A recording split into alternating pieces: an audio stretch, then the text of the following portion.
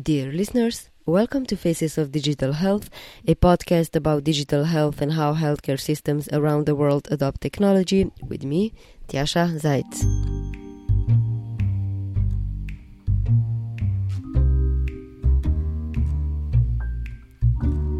Generative AI is definitely the word we will remember 2023 by.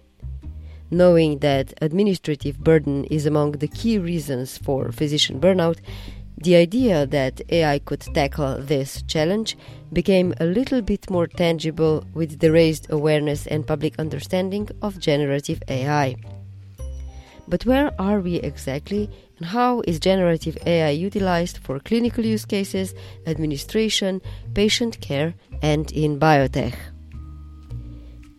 GSR Ventures and Maven Ventures are two health technology-focused VC firms that analyzed 145 startups across healthcare delivery and life sciences with generative AI solutions.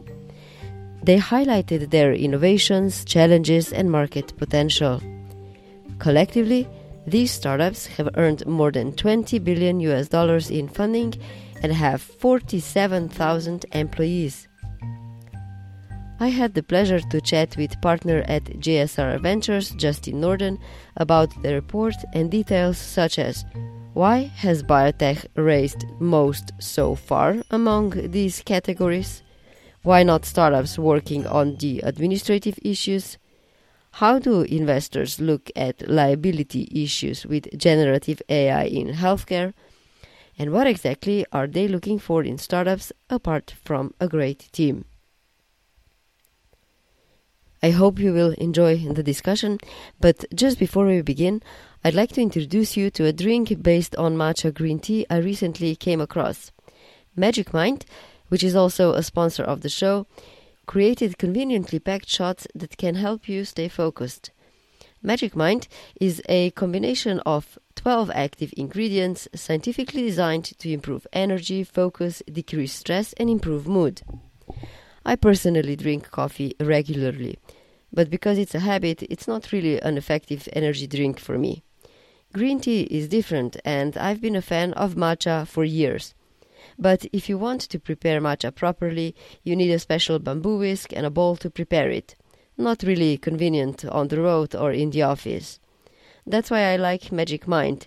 It's conveniently packed, you can take it anywhere, and it has additional beneficial ingredients that can impact your focus.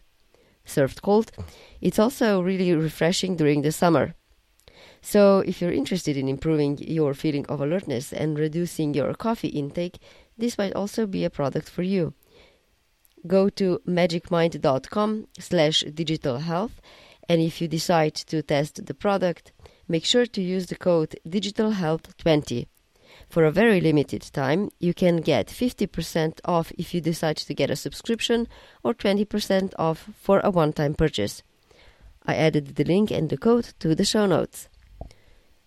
And if you haven't yet, do check out our newsletter. You can find it at fodh.substack.com or follow us on LinkedIn. All the links are in the show notes. Now let's dive in today's discussion.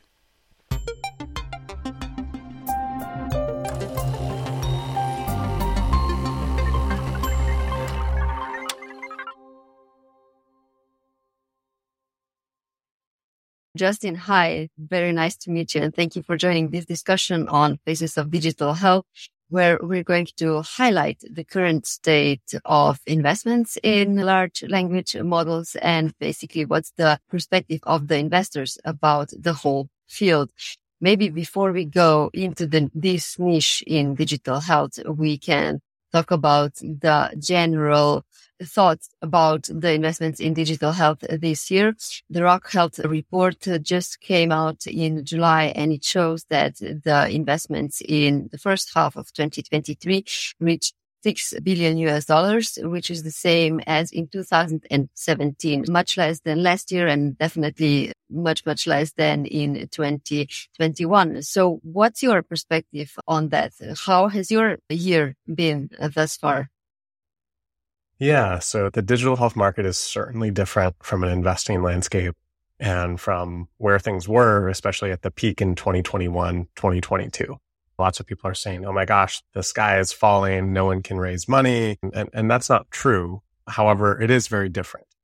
But if you take the broader perspective and looking at the Rock Health report, but not just the Rock Health report, but the broader venture capital community, 2021 and 2022 were the anomalies, not this year.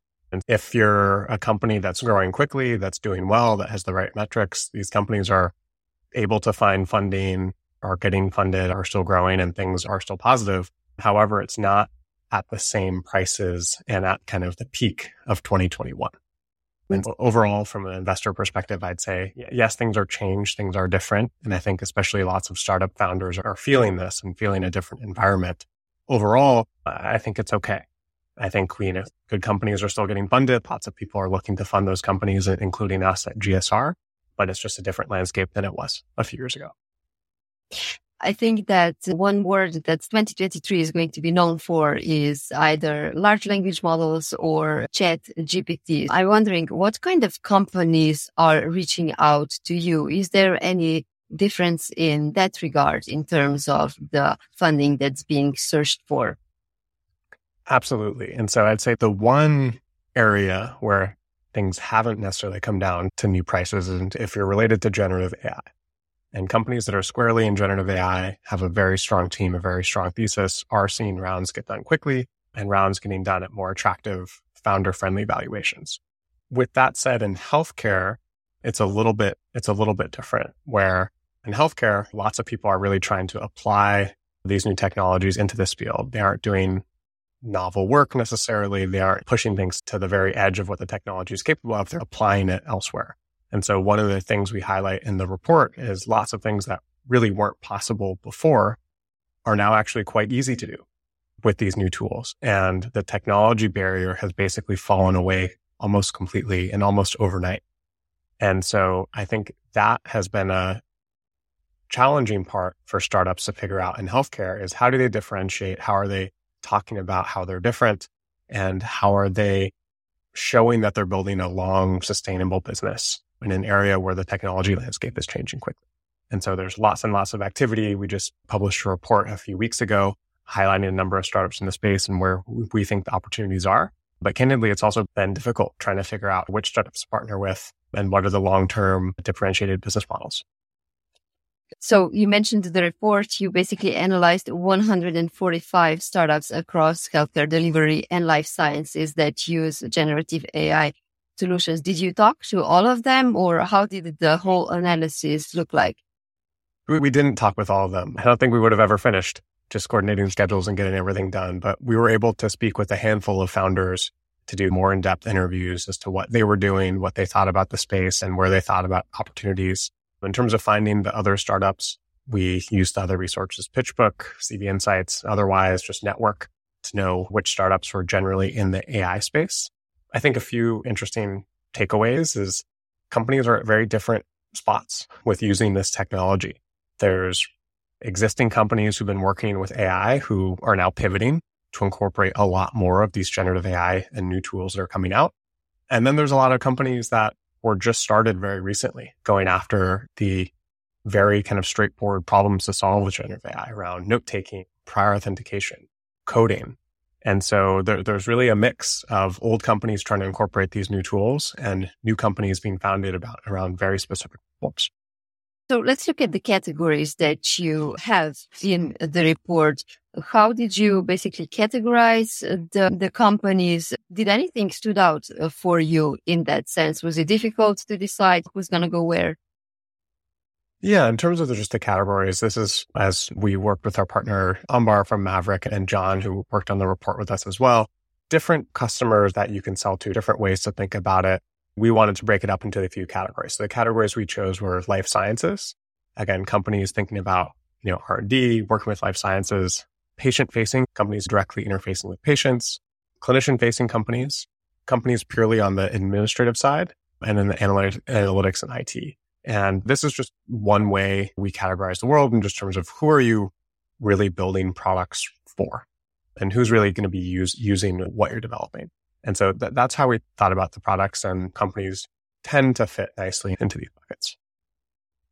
I looked at the numbers of how much was raised by basically different categories. And I thought it was interesting that basically life sciences raised 6.5 billion, which was actually the highest amount among all the categories. Quite surprisingly, the administrative category only had 2.7 billion US dollars, which I think is interesting given that we keep saying that the administrative burden could be significantly decreased with the use of this technology. But if we stay with just life sciences, how do you interpret that result? Does the high investment relate to the fact that the biotech has a potentially more expensive R&D and hence requires more funding? Where's the reason for that, in your opinion? A few things I would say. I think the life sciences companies that have been using AI, these companies have in general been around for longer. So these are older companies that have taken on very ambitious targets to basically reinvent the whole drug discovery process.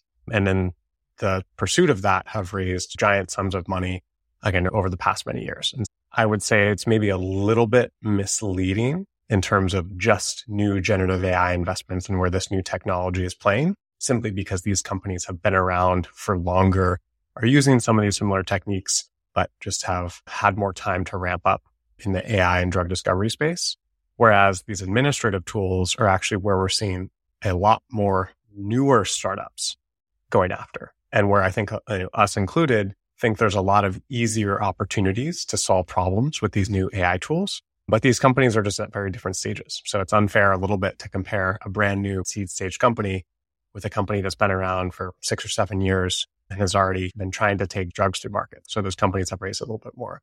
Oh, yeah, if we look at the number of companies, there are 43 companies in the administrative category and 49 companies addressing the clinical facing need. One thing that I thought was also interesting is the fact that basically 24 companies launched their products after 2020, which means that 120 companies have already been using this even before. So can you comment that a little bit? So what do you see in terms of the differences between the more experienced companies with this technology compared to the younger ones? Yeah. So one of the things we were trying to talk about in the report is how does generative AI fit into this existing healthcare AI landscape?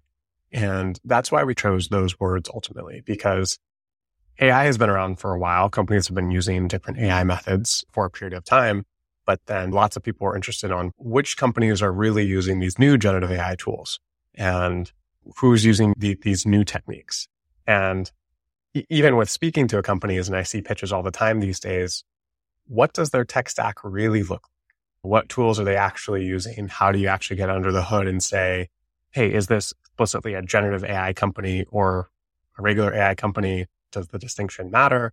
How do we think about this? And so the reason why we highlighted companies who launch products a little bit later and highlighted these in the report is just a heuristic to think about, okay, is this a new company with a newly launched product, probably leaning towards more of these new use cases, or is this a company that's been around for much, much longer and has already launched a product pre, this new era that we live in terms of tech stack and ways to think about it. And so that's why we chose to differentiate companies in this way. And again, just like we were talking about with the life sciences versus administrative side, lots of these companies that have just released their product in the past after 2020 are on this administrative side. These are brand new companies going out, building new products very quickly now in this space with these new tools. And so that's why we highlight it a little bit differently. How many companies have you invested in the generative AI field at GSR Ventures? Yeah. So AI is something that we've been very interested in at GSR for quite some time. And so a lot of our existing healthcare AI companies and healthcare companies in digital health as well are using generative AI. And I've had meetings with them discussing different ways that they're incorporating building in these new tools. Candidly, in terms of new investments, it's been slower and harder as we're picking and choosing where is the big bet that we want to play. We're seeing lots of companies come out as point solutions for doing something very specific. They're a good team. They've built a nice demo. They maybe even have some early customers, but it's been hard to think about, okay, where is the long-term differentiation? What is the long-term play that they're trying to make? and where do we get excited about making a bet? And so one of the things we're looking for at GSR for this new generative AI companies is what are companies with a bigger vision that are able to build a platform, are able to build a differentiated product, are able to build a moat that's more than just building a little bit of a wrapper on top of ChatGPT or any of these other layers that will potentially get disrupted by someone else. And does anything stand out to you so far, like any of the new ideas that you saw? Because you mentioned two things during the discussion. One thing is that with this technology, a lot more is possible than it was before. And there's also a lot more companies that are potentially reaching out where they just build something on top of the existing model. Yeah. What are you paying attention to apart from what you already mentioned? Yeah, I think a few things. I think one of the things we're really looking for is where are entrepreneurs able to look and go after new markets, things that didn't really exist before, where there aren't incumbents in the space and they're able to move quickly, things that didn't exist before with these new tools. Historically, this is where startups really have advantages versus incumbents on seeing a new opportunity and going after a new market in terms of what's happening. So that's an area we're certainly keeping an eye on within the startup ecosystem. Another thing that we're really interested in is companies who've really found an area where the technology is able to provide a 10x improvement over the status quo. And so in certain cases, an example of this, although it's very crowded, is in note-taking. The technology now is 10x over where it was 12 months ago in terms of what a startup can do and enable a physician to help with note-taking. It used to have humans in the loop. It used to have all these additional checks. And now that can really be automated in a way that's far superior than before. Although, so the flip side is that area is very crowded, but this really is kind of significant improvement over where people were looking at previously. I think the last thing that we're really excited about is companies and founders able to find differentiated go-to-markets. How do they build strategic partnerships, alliances, where they're able to go out and not slog through the typical 12 to 36 month sales cycle working with a health system, pharma, and where are there teams that can generate that buy-in from customers that they're working with and really get out faster? That's another area where that we're really excited about. Do you have any tips or tricks or advice for startups in terms of how to speed up the lengthy go-to-market strategy? So a few things. It depends which of those customers I just mentioned you're going after, but are you really solving something that they desperately want? Especially for a health system, you want to be on their top 1, 2, or 3 priorities for that year. Otherwise, it's going to take too long. And otherwise, you're going to end up in pilots and it's just going to take too long before you get something done. So how can you be on their top priorities and solving a pain point that they care about? The other thing to think about is what proof points do you have and what proof points can you lean on to show that you're able to deliver the value that you're talking about? When you have very clear ROI, and especially as budgets are getting tighter this year, when you have a very clear ROI and clear story, it's going to be far easier to convince those partners to work with you. So those are at least a couple things to make it a little bit easier. Two more things in that sense. So one is the trust building between the clients and the providers of these solutions. AI is great if it works, but clinicians also need to be sure that they know how it works, and that can sometimes be difficult. So how do you see that problem? And also the problem that was mentioned in the comment when you basically first posted that this whole research is taking place, and that is the issue with perverse incentives in healthcare, where basically clinicians and healthcare providers are expected to use these tools that kind of contribute to prevention. But if you do prevention, then you're going to have less customers. So the payer benefits, but you as the provider don't really benefit. So how do you as an investor look at that and also the business models that are presented to you? It's such a key point. And especially with I think it's pretty fair to say, mess up U.S. healthcare system in terms of the incentives around the table. And the difficult incentives have just been such a drag on innovation in the U.S. healthcare ecosystem. And there's this balance that we have to run through as an investor in digital health, is both this incredible optimism for seeing how things should be and the way you want things to be with, especially in healthcare, you have to interact and work within the existing ecosystem. We've seen time and time again, founders and companies trying to go too far, do completely try and reinvent the system and get nowhere with what's happening. And I'll get back to your trust point in a second, but from a business model perspective, where can you find aligned incentives? And I think there's a few places where this is starting to happen. One, we are starting to see more value-based contracts popping up, whether that's companies innovating in the primary care landscape or in certain conditions, companies starting to get paid more on value. And there's an area where if you're a startup and talking about efficiency or administrative efficiency that can be gained by some of these new AI tools, that's a ripe opportunity to think about capturing some of the benefit of the value that you're creating. On the other hand, I think a lot of these tools actually fit in nicely to the fee-for-service system that is most of US healthcare payment. And for example, we talk a little bit about tech-enabled services, which historically has been, I think, a very hard market for startups to find enough margin for them to show that they're that much more efficient, that they're able to be valued more like technology companies than services companies. One of the things that's exciting about these new AI tools is startups that have been tech-enabled services companies that lean into this new form of automation could start to see their margin profiles changing.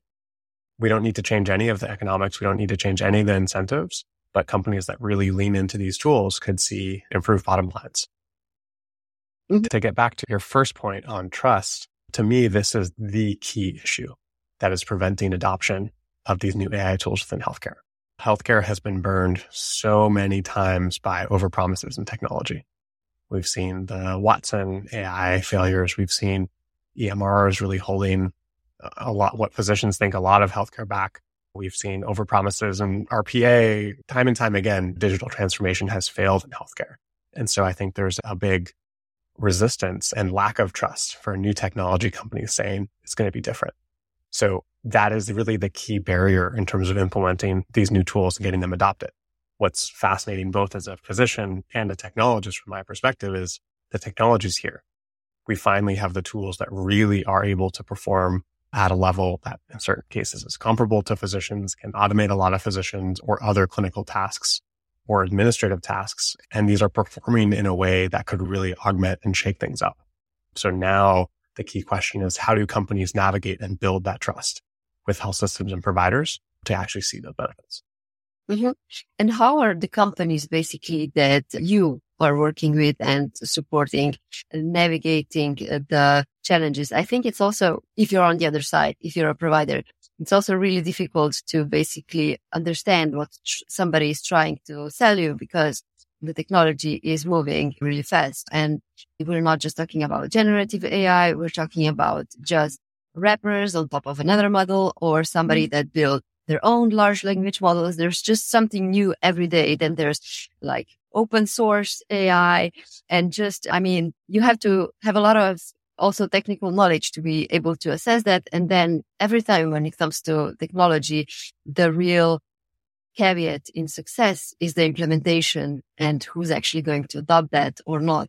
So any thoughts, any additional comments in that end? You're a doctor, you also have the technical knowledge, as you mentioned. So it's a bit different for you, but still. You just hit on so many of the key points. I love it. I feel like those are the talking points I've used elsewhere, but it is a full-time job right now, keeping up with the pace of change with these new tools. So I teach a class this past spring, which we just wrapped up a month ago on generative AI in medicine at Stanford. And one thing I was doing each week is talking about the new changes and developments that came out that week. We've never seen technology progress at a pace like this. And exactly those things that you mentioned, from closed source model performance to open source model performance to different ways people are talking about training and fine tuning and deploying these models. It is a rapidly evolving field and not one where most healthcare executives and committees are used to evaluating that technology and seeing what makes sense. And I think there's space I don't think in general, health systems are going to be very successful choosing things on a case-by-case basis, partially because the general timeline to make a decision, the technology will have already changed. It will have already changed if you wait 12 or 18 months and to see where the field is going. And is there an opportunity for another party to help guide and navigate these changes to help show people where things are going. I would be surprised if something like that didn't develop, because it's so hard now for systems without this expertise to go in and make those decisions. Mhm. If I think back to HIMSS in Chicago a few months ago, basically there was a lot of talking about AI, but if you talk to the healthcare providers, there was also a lot of hesitancy in terms of just caution that we need to be careful in terms of what's used in healthcare, and a little bit of hesitancy also because there's a lot of unknowns in terms of the consequences that this might bring. Do you observe anything additional in that sense? Absolutely. And I think just from conversations with health systems, there's even multiple buckets. There's some percentage of health systems that are saying, nope, everything's banned. We don't want to use these tools. We don't know how safe they are. We don't know how to evaluate them. Just outright banning any of these new tools. I think that's a huge percentage of health systems saying it's just too risky. Let's wait and see how this develops. Then there's other systems saying they see the potential, they want to lean in, but they're figuring out where and how to play. Where do they want to lean in first? And in general, I would say systems are leaning towards thinking about administrative use cases before clinical use cases, where the regulatory landscape is still evolving and a little less certain. And those are a few of the different buckets of ways that I think people are thinking about decision making. But I really agree with that. I think administrative use cases are where we should start as a field, even though some of the clinical decision making, clinical decision support performances are quite impressive by algorithms such as systems such as GPT-4, MedPalm-2. They're publishing their performance on a number of the different physician exams and doing quite well. I think that's where we go later. I think there's far easier problems to start with, a lot less regulatory burden and a lot less patient or physician risk. And then eventually, once we solve those, we can move towards the more clinical facing problems. Which almost answers my next question. Which field do you think is going to mature and develop most slowly with the help of generative AI? If you just look at all the categories that you have on the map of 145 companies. So there's administrative part, the note-taking, diagnosis, and I can't think of others. But yeah, what do you think? Which one's going to go most slowly? Yeah, so try to talk about this a little bit. We tried to make a 2x2, both on one axis talking about companies with early signs of adoption to very early from a business model perspective. That's one axis. Another axis was technological simplicity to technological complexity. And the hardest axis there, we put personalized medicine and genomics. This is an area where there's still a lot to figure out from a technical perspective, and the business models and adoption is very minimal. And so this is where we think it'll take the longest for these tools to really automate and change things. Robotics and automation, things like fully automated surgeries and things like this, I think, while exciting and fun to think about from a research perspective, a truly automated robotic surgery business model perspective, I think we're still years and years away. On the other side of the spectrum, it's things like note-taking and medical coding people are moving now, and big companies and small companies are moving now, making this happen. And so those are at least a few examples at the ends of the spectrum. I've got just one last question, which is also related to the things that you were just talking about. And that is, how do investors currently look at liability concerns when it comes to generative AI? We still have double standards when it comes to technology versus people. We expect technology to be 100% accurate, whereas we expect that people make mistakes and that you just need second opinions. Different doctors see things differently, etc., etc. But like when it comes to technology, that could basically kill your business if something goes wrong. Yeah, and I think both as an investor and then in thinking about where startups should play, this is something we have written about in the past in previous versions. But also, so prior to joining GSR Ventures, I was founder and CEO of a company called Trustworthy AI.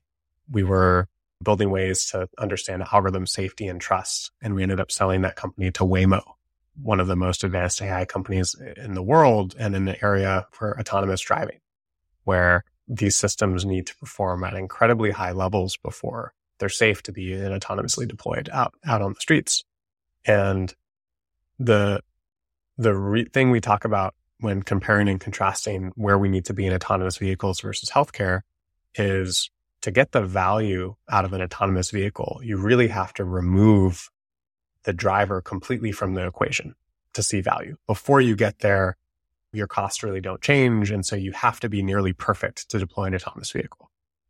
In healthcare, actually, you can get a lot of value before you remove a human. And I would argue, especially for the clinician, even if we could remove the clinician, there's a lot of inherent benefits to the clinician-patient relationship and many reasons why we would never want to remove a clinician completely from the equation. And there's lots of ways these AI tools can augment instead of completely automate or replace a clinician. And the difference is if we're shooting for augmentation rather than complete replacement, then these systems don't need to be perfect. These systems can be helpful. And ultimately, the liability and risk can still lie with the clinician making the decision.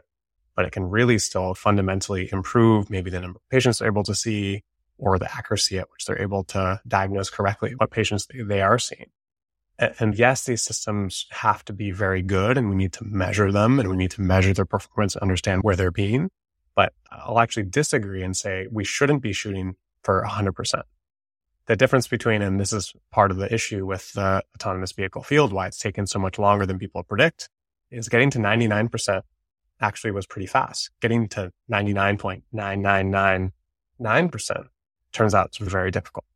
And my hope is that we actually can use AI in healthcare before we get to that same level of fidelity. We just have to do so in a way where systems incorporate people, incorporate other safety checks, and we're able to get this out earlier. And I don't think we should be shooting for complete automation with AI in healthcare, especially for these clinical decisions. We should be shooting for augmentation, and this will allow us to deploy faster and in a safer manner. You've been listening to Faces of Digital Health, a proud member of the Health Podcast Network. If you enjoyed the show, do leave a rating or a review wherever you get your podcast, subscribe to the show, or follow us on LinkedIn. Additionally, check out our newsletter. You can find it at fodh.substack.com. That's fodh.substack.com. Stay tuned.